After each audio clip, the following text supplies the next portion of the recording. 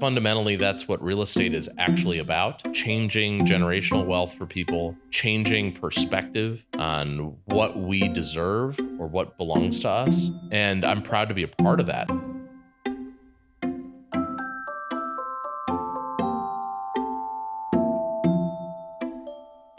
My name is Michael Conrad, and I'm excited once again to share the stories, the entrepreneurship, and the practice of the business behind real estate and all things home. This is the Business of Homes podcast, and today we are very fortunate to have someone who has seen just a little bit of pretty much everything, if not a lot of bit of everything, over the last 15 years of being in business. He has touched almost every aspect of the world of homes. And I think in a lot of ways, he sort of exemplifies, I think, what this podcast is about. And that is, the home is the central location that gives so many of us not only personal life, but business life. And behind the home is a great deal of complexity and a great deal of business. And in that business, we find wonderful stories.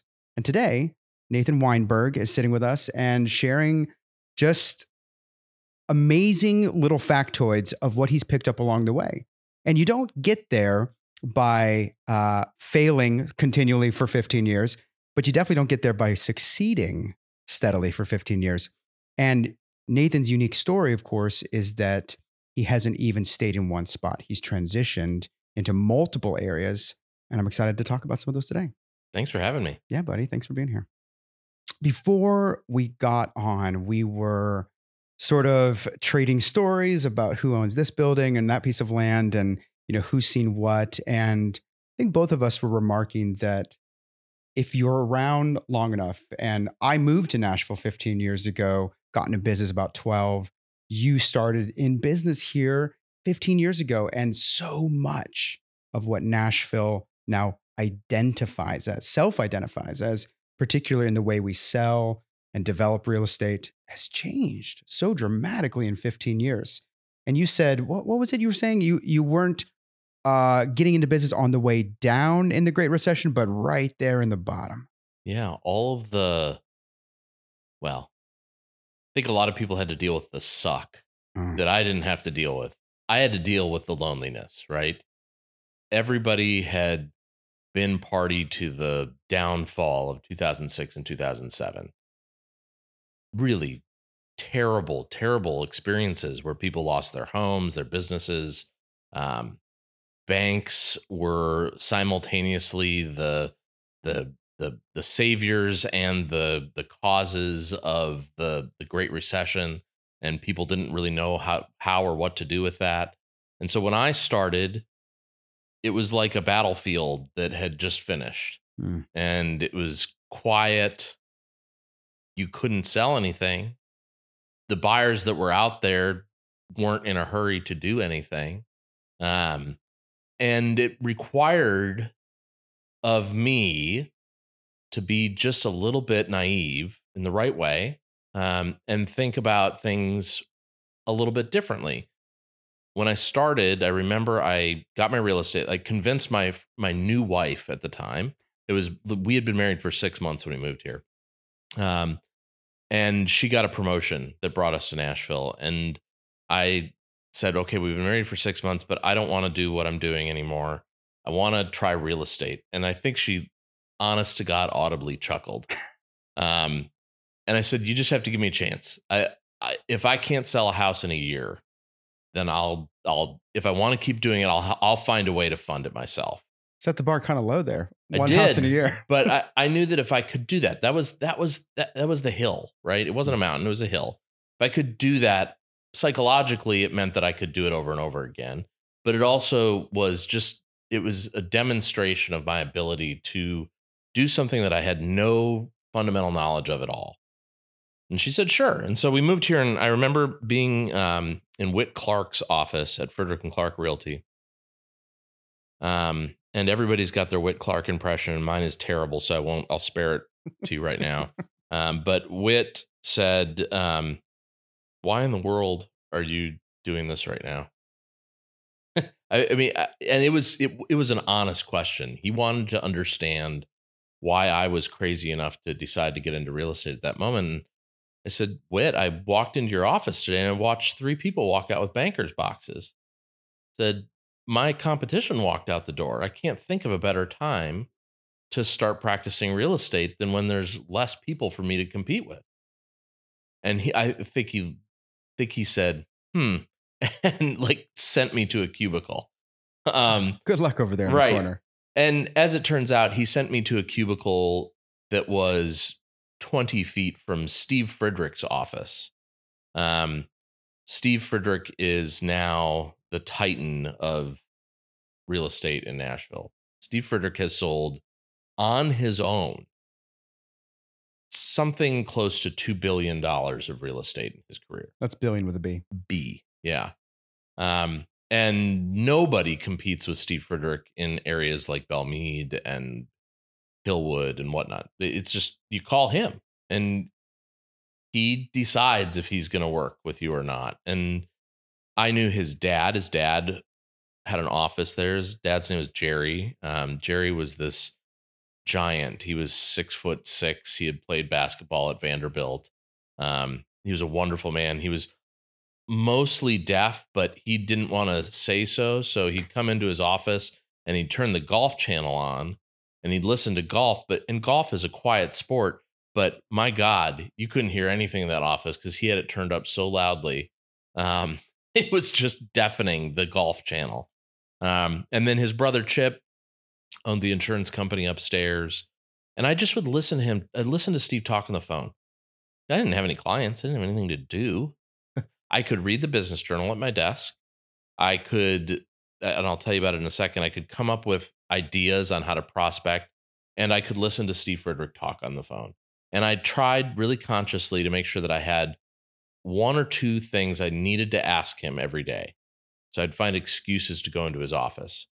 And I just listened to him talk, and I made friends with his assistants. They would give me his open houses to do. So this 25-year-old kid was doing $1 million open houses back in 2008, 2009. I don't know that I was really qualified, but it meant that I had to learn quick how to code switch. I needed to be something that people like Steve would be willing to talk to. And so I remember I did an open house for him once, and I ended up having a conversation with this lovely couple. They were in the house for maybe 20 or 30 minutes. I talked to them both for a long time. And then they left, and I finished that open house for the day. I cleaned up, I went home. And about a week later, I got a postcard in the mail, handwritten. And I read through it, and it was from Bob Freeman. And he and his wife had been in the open house, and they had talked to me. And he found me and sent me a handwritten note. And I knew who that was. I had been here hardly enough time to really take a deep breath, but I knew who that was. And it meant that I had made an impression on the right kind of people. I was doing something right. It was encouraging to keep doing. I didn't know a soul, didn't know a human being in Nashville. Which is, I mean, the cards being stacked against me were just remarkable. I didn't know a soul. And so I had to come up with ways to create a sphere of influence, to create a book of business. And so I thought long and hard about it. And I knew I could do open houses twice a weekend. Great. I'll meet people there. But I needed something to do during the weeks, right? I couldn't just sit there quietly and bother. Minor detail. Right. Couldn't bother Steve Friedrich every 20 minutes. And so at the time I thought, okay, what's different? What's somebody not doing? People are discounting everyone that is renting. They just don't think that they're valuable clients. And I didn't think, I thought everyone was valuable to me. If I could make $100, it sounded great at that moment. So I went on Craigslist and I started looking for people that were searching for rentals. So I'm looking for a room to rent for, and they always put how much in the subject line. I'm looking for a room to rent for $800, or I'm looking for a room to rent for $1,300. And the beauty of that was that I could back that number into the value of a home. You could reverse engineer what a mortgage payment could Right. be. And so I would email them. And if I emailed 1,000 people, 5 of them would reply to me. But I'd email them. I'd say, did you, like, I don't know if you've ever thought about it, but, you know, for that payment, you could buy a house. And here's how much house you could buy. So, I mean, somebody that said they wanted a $1,200 a month rental at the time said, you can afford $250,000. I was gonna say that's a lot of house back then. Yeah. And my very first lead came from it. Name was Dina Little. I'll never forget her. She was looking for a rental in Dixon. She wanted to rent a trailer. Classic. And she wanted to rent a trailer because that is the only kind of housing anyone in her family had ever owned. Ever. If they owned it at all. I'm not even sure they owned it at all. But that's what she knew, that's the kind of house that she was allowed to have, right? Psychologically, she was allowed to have a trailer. And I remember going and looking at houses in Dixon. And you'd show up and the signs would have bullet holes in them. And I mean, it was it was awful. And I was showing her these rentals. And finally I said, Dina, can we try to get you qualified to buy a house? Let's just see. It's the worst thing that could happen. And she said, sure. And sure enough, of course, we got her qualified to buy something. I think it was like she couldn't afford to buy more than $100,000, right? Yeah, that's 2 houses in Dixon in 2008. Right. But in addition to that, I knew that Dixon wasn't really where she wanted to live. It's where she thought she belonged. And I said, I'll happily look for houses in Dixon for you all day long, but let's look other places too.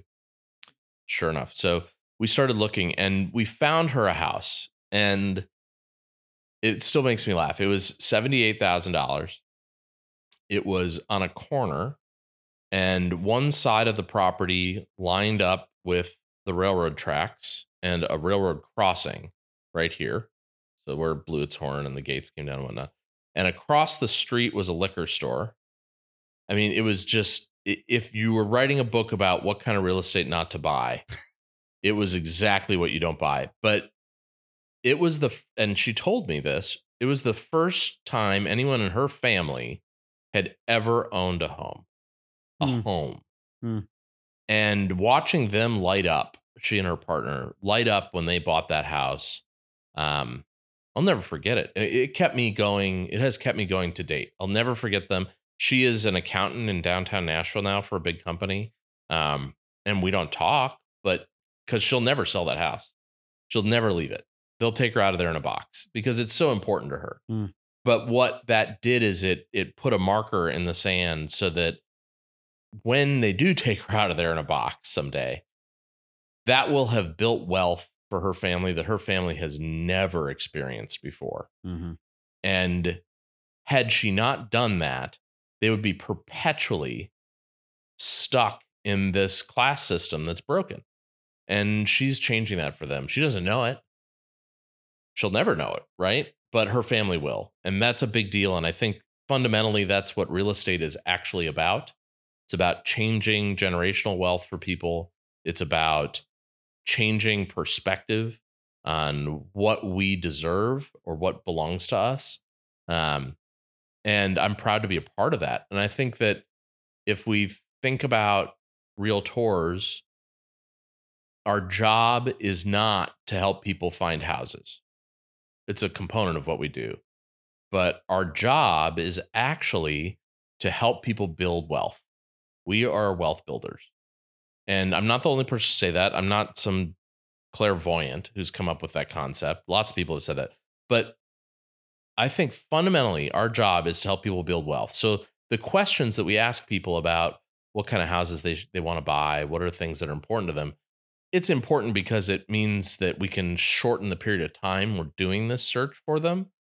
But the questions we should be asking fundamentally are, how long do you want to live here? Where do you want to live next? What do you want the money in this house to do for you? Does it create a savings account for you? Does it create a leverage step for you to buy something bigger and badder later? What is that for? And ultimately, do you have aspirations to invest in real estate as well?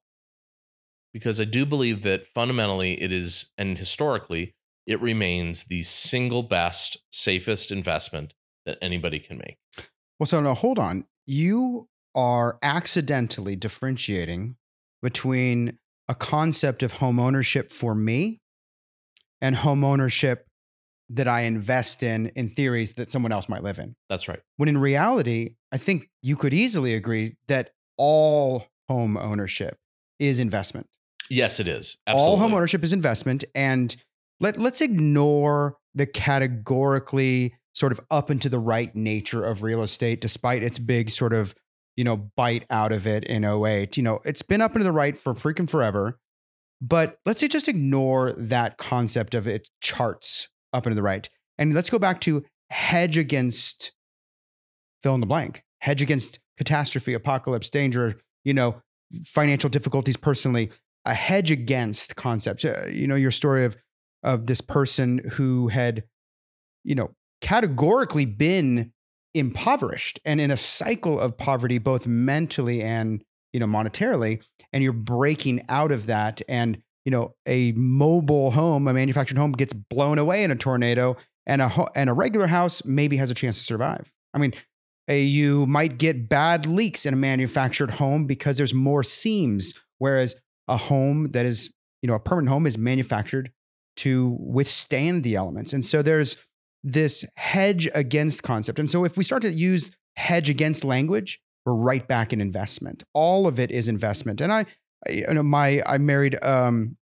someone whose parents had a home that probably changed $15,000 in value over 20 years because it was in a small town in a rural location.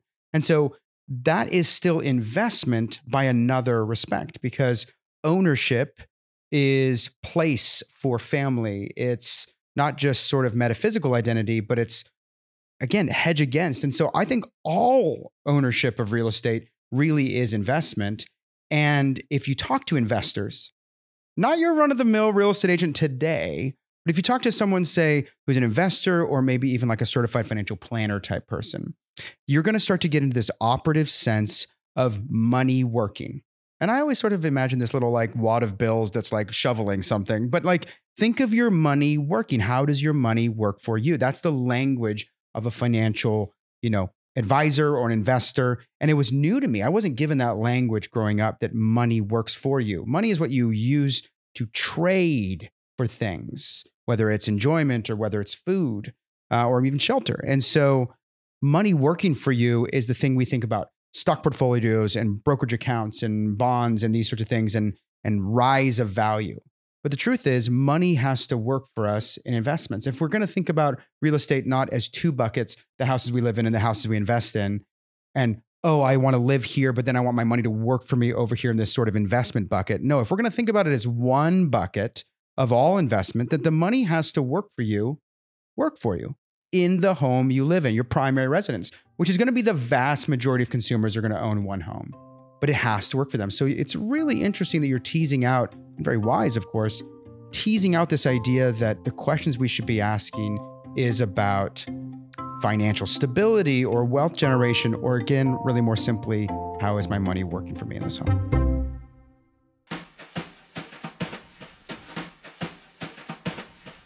Hey everyone, it's Jake, director for the Business of Homes podcast.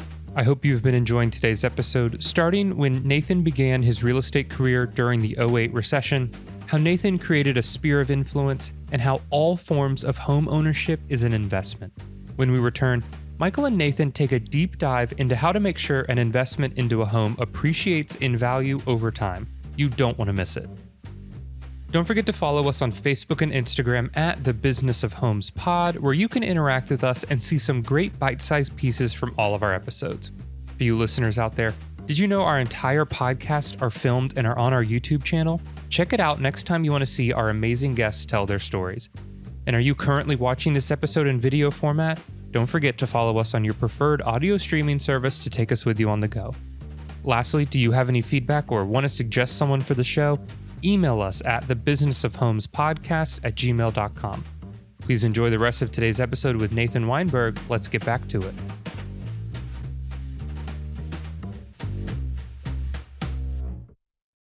There's a conditioning that takes place and whether we want to admit it or not, we live in a caste system. It exists here, and it is what it is. I'd love to believe that I could change that in my lifetime. I don't think I can. But what I do know is that I can change your cast. I can help you change. I can't. I can help you change your cast. I can help you decide that you want to live a different lifestyle, because you make those fundamental investments in yourself. You say, I'm going to buy this not because it's perfect for me today, but because in 5 years, 10 years, 15 years, it is going to be the giant leap I need to change things, to move into a different school district, to move to a different state, to sell it all and live on the beach, whatever it is that you want to do. That house does it for you. And I, there hasn't been a 20-year span in our nation's history where the value of real estate didn't start here and end up someplace north of that. It has not happened.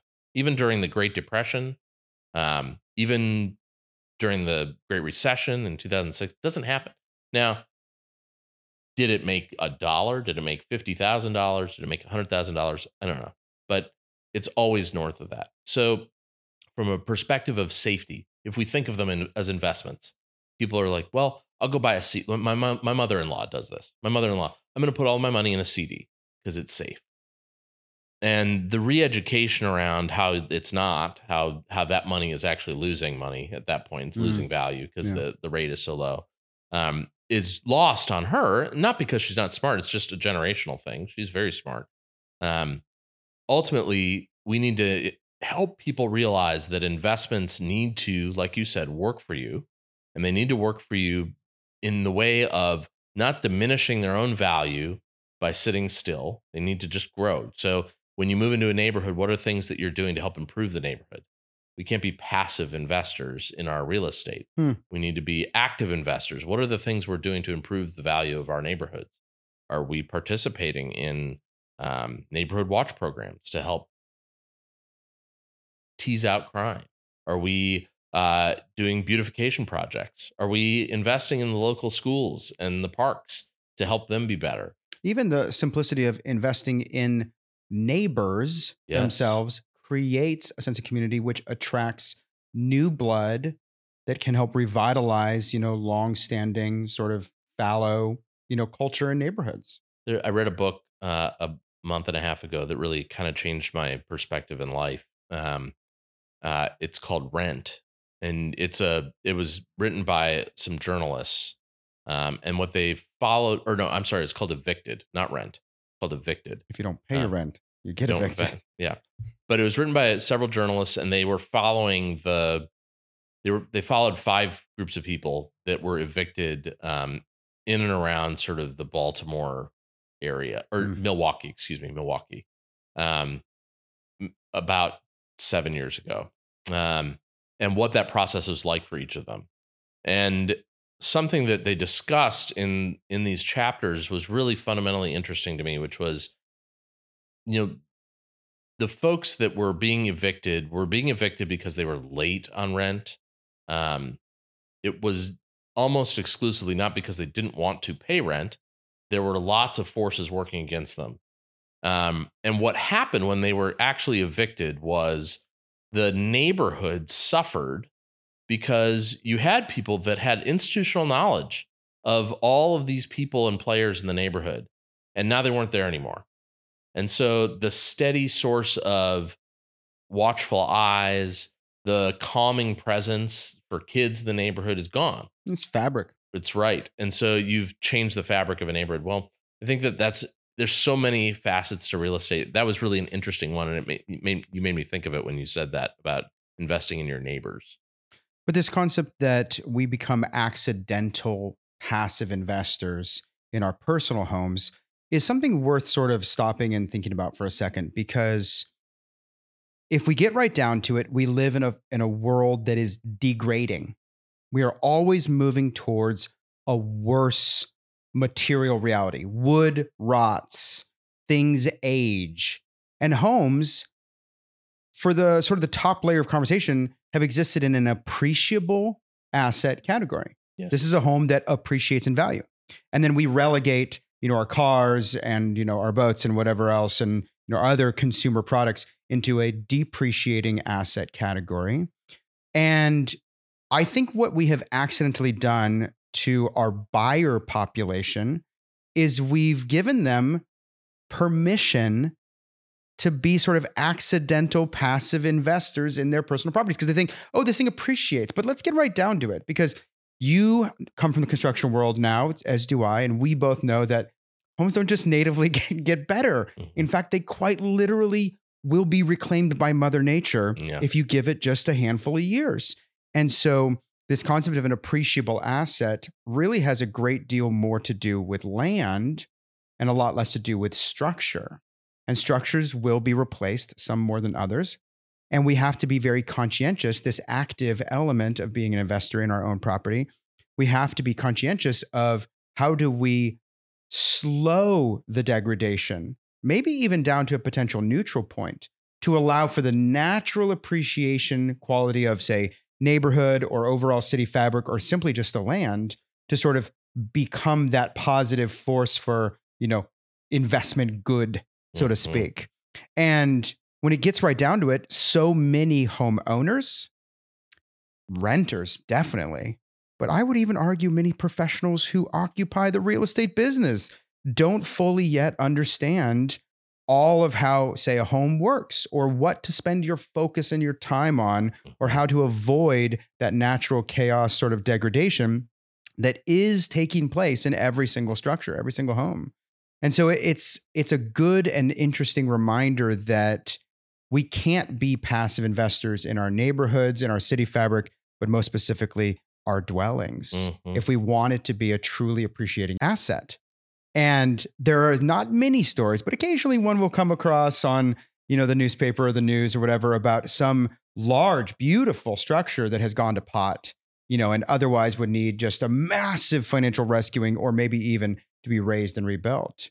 And at that point, we've sort of gone beyond that point where, okay, maybe it would have been an appreciating asset, but if you look at the ledger over time, it had to take a big hit, kind of a thing. So it's interesting. When I started building houses, and I still do this. We don't build a lot of homes anymore. We build more commercial stuff. But one of the things that I would do with first-time home buyers about 5 days before they actually took the keys was I would do a really thorough walkthrough of the house. And this was not to toot my horn. It was not designed to say, look at how great I did with this, because I never swung a hammer, right? I was not the one who actually built your home. I developed it. I came up with the plans for it. I sourced the subcontractors for it. I did all of those things, but I never swung a hammer. So I can't take credit for physically building your house. But what I can do is protect your investment for you, help you protect your investment. So we would go through things. We would talk about cleaning. How do we clean hardwood floors to keep them from falling apart? How and when should we replace air filters in HVAC systems? And what kind of air filters should we buy? We talk about light bulbs. What's the cost benefit of the different kinds of light bulbs that were out there? Now it's all LED, which is great. Or not. We're not here to talk about that. We would talk about concrete and maintaining concrete and what cracks mean and all the things that a home inspector talks about. But we would talk about them in terms of what are the general maintenance items you need. So what are the actual things that you should be doing to your house on a daily, weekly, monthly, yearly, 5-yearly basis to do exactly what you just said, which is to protect it from Mother Nature saying they don't care about it. I would like to have it back. Yeah. Yeah. Some of our listeners here might have had a similar upbringing to me, where they had a father or grandfather that when you first started driving a vehicle would tell you, oh, when it knocks like that, it means this. Or when it bumps or hums like that, or when the brakes squeak, it means this. There was those that went before us who learned through many, many years of maybe trial and error, or learned from somebody else, how to interpret the little signs that tell us that our asset is struggling, in need of repair or maintenance or love or whatever. And so I love this idea of this walkthrough. Of course, nobody listening here is going to be stranger to the walkthrough right before you take possession of a home. But let it be said, not all walkthroughs are made not the even same. close. And so you're getting into almost this homeowner education piece. And so I kind of zoom out and I think about it and I think, well, hold on. I don't think this in the large scale, I don't think this is happening almost at all. Oh, Not at the not at all, builder, new construction level, certainly not at the resale of an existing home. I don't think I've heard very many real estate agents talk about that this is a part of their process. And that may be an education issue. For them too. They don't know it. For them too. Maybe they don't know it. But this idea that we need to be teaching the next generation of owners, heck, the current generation of owners about, well, what does it do when there's a knocking sound or there's a hum or a squeal? What does it mean? Oh, if you put a ding in your wall, how do you repair it or who do you call? Oh, if you find a shingle on your front lawn, don't just put it in the trash. That came from your roof, bro. That means something's wrong. That's your version of a knocking engine, or what if I spill a glass of water on my hardwoods versus what if I spill 50 gallons of water on my hardwoods? What do I do? And this level of education, I mean, even right now while I'm thinking about it, appears to be a major gap in the market. And someone listening here should take this idea, run with it, and make it almost the focal point of your real estate agent practice and your business, because that is our current sort of more millennial and Gen Z buyers that are coming down the line are hungry for that. Grandpa and grandma from the great generation, they knew how to do all that stuff. Maybe the boomers did, maybe they didn't, but now an increasingly younger buyer is hungry for that information and hungry for that teaching. And it's wise, especially if you're producing homes like you were and are, where you have a vested interest in seeing that home survive. It has your name on it. That's very smart. And that education, as you were maybe hinting at, isn't solely relegated to owners or renters. Maybe the other professionals also need that education. They absolutely need it. And I'll self-promote for a second. So, but it's internally at our brokerage right now. I'm hoping to grow it, but I built a class that I teach to our agents twice a year. And I call it the parts and pieces class. And so what we do is we pick a house. I pick a house. Sometimes it's a newer home. Usually it's an older home. And we meet that day in that house. We get permission to do this. And we talk about all of the parts and pieces of that house. What do they do? What is the relevant history of those things? What are the maintenance concerns? What are the things that we can do to upgrade that have real tangible value? We do this in about 2-hour block of time. It's not nearly enough, but it is a start, and it gives realtors the fundamental tools. It's the layup that I was talking about before we got started, right? Mm-hmm. It's the fundamentals that you need to be a good steward of your client's best interests. Because if you can't do that, then all you're doing is selling them a used car. And it's going to break, it's going to fall apart, and you will be the used car salesman. But if you can give them not just the keys to a house, but the way to keep those keys working in the lock, the way to keep the air conditioning working, to the way to keep your floors in good shape, and to know when there's a big crack in your wall that's greater than a 1/4 inch, that it's something that you should be paying attention to. Mm-hmm. If you can do that, then you'll make clients for life, number one, which is what every realtor should be trying to do. You will start having a greater interest in your craft, which has a really incredible history. And if realtors do not understand the history of real estate and real estate sales, they need to start understanding it, because there's some really fascinating people have been selling real estate for thousands of years. We used to trade cows. We still do. You go to rural counties, people will trade farm equipment and cattle and livestock for real estate all the time. And it's totally legal because the contract's written in such a way that it makes it so, right? Yeah, cows are worth like thousands of dollars. Absolutely. And they're delicious. So why wouldn't you? I do believe that what you said is right. Education is so important. It starts with the realtor, and the realtor, just like your dad did, passes it on to their client. Their client then can pass it on to their progeny or whoever else they come in contact with that they want to have a great party anecdote or something else, Yeah. they can share that. It will change the value of real estate in a good way. You're so right. And honestly, please, anyone listening here, steal this idea. And you have my permission to not give it all away at one time. You won't be able to, no doubt. No way. But if you're providing a layer of education for, this client of yours, feel free to, in a very selfish business sort of way, bake in future opportunity for you to be interacting with these people. Again, you always want to be thinking about farming the sphere. And so if you're saying to someone, here, let me help educate you on ownership or, tricks of the trade or whatever, you can also in the same breath be saying, but look, you're not going to remember it all. And please let me be a resource to you. More agents viewing themselves as a resource for that future buyer or that future seller, is going to put them back calling you, asking for referrals, and it's going to put you always making sure that your Rolodex is at tip-top shape so that you can be giving out the best referrals. It can be self-interested in the way that you're perpetuating your business while totally still be helping the client. Those things are not mutually exclusive. Yeah. I think that there's a number of your listeners who probably are going to DM you about what is a Rolodex. But I do like that word is still so ubiquitous that people use it still. Man, what a really great conversation about real estate investing. Thank you, Nathan, for this great part 1. And I hope that you guys listening will subscribe because we've got a great part 2 coming up. Hey everyone, Jake again, director for the Business of Homes podcast. I hope you've enjoyed today's episode. A huge thank you to Nathan Weinberg for being a part of the podcast.